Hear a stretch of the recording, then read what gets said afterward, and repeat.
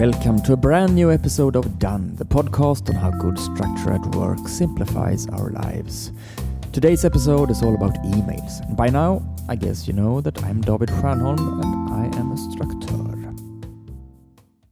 The amount of emails you receive in a day can sometimes be daunting. For some of us, they arrive in greater numbers than we are able to cope with easily. The email undoubtedly attracts our attention, tends to make us feel stressed and compete with the to-do list for our focus, and also often wins against it.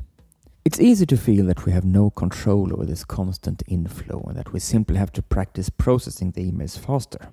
But there are several things we can do to reduce the inflow. Here are 9 ideas of what we can do to reduce and decrease the number of emails we receive.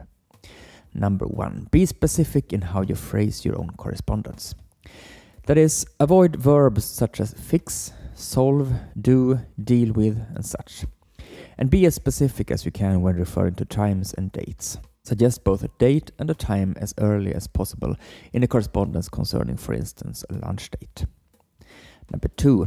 Add as few recipients as possible for the same email and only CC messages if it is an emergency. With fewer recipients, there are fewer people who can respond to your email. There will also be fewer participants in a possible discussion over email that might be the result of the message you sent. Number 3. Do not send so many emails yourself. When you are about to email someone, ask yourself, could I possibly ask this in another context when we meet anyway, instead of emailing now? Number 4. Set a rule for yourself that you will try to primarily call the person you wish to communicate with. And if this is not possible, email, provided that you do not need to attach a document or a link. Number 5. Unsubscribe from mailing lists that send newsletters you do not read anyway. Number 6. Avoid writing messages such as "Have a nice weekend," since you will undoubtedly receive a reply saying "You too." Sure, it is nice, but if we are striving to have less inflow, this is yet another email we can do without. Number 7. Implement an internal Twitter tool such as Yammer at your company. Allow this tool to replace all the informational emails which are not crucially important but only contain information that can be good to know. Approach this tool with the attitude that you do not have to be up to date with it at all times. You can, for instance, leave it open at the bottom of the screen and then read whenever it is convenient. Number 8. Use as few question marks as possible in your emails.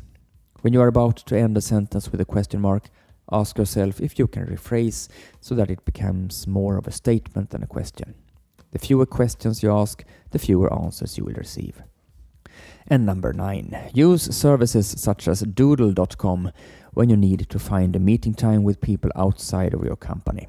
Each participant can easily indicate when they are available, from which the service will suggest possible meeting times. This will rid you of long and cumbersome email conversations along the lines of, "Can you meet up on Tuesday afternoon?" "No, but how is Wednesday?" "Not a good time, I'm busy. How about next week?" "Sounds better."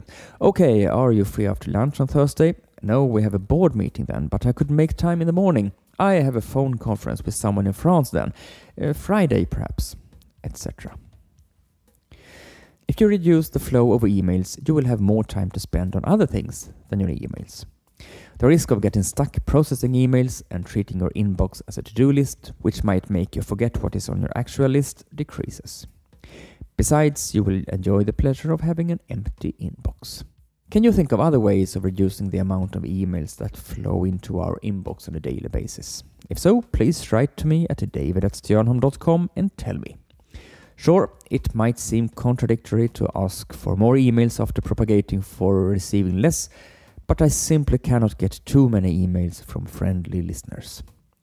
Thank you for listening to this week's episode of Done. We'll be back next week, and I'll see you then.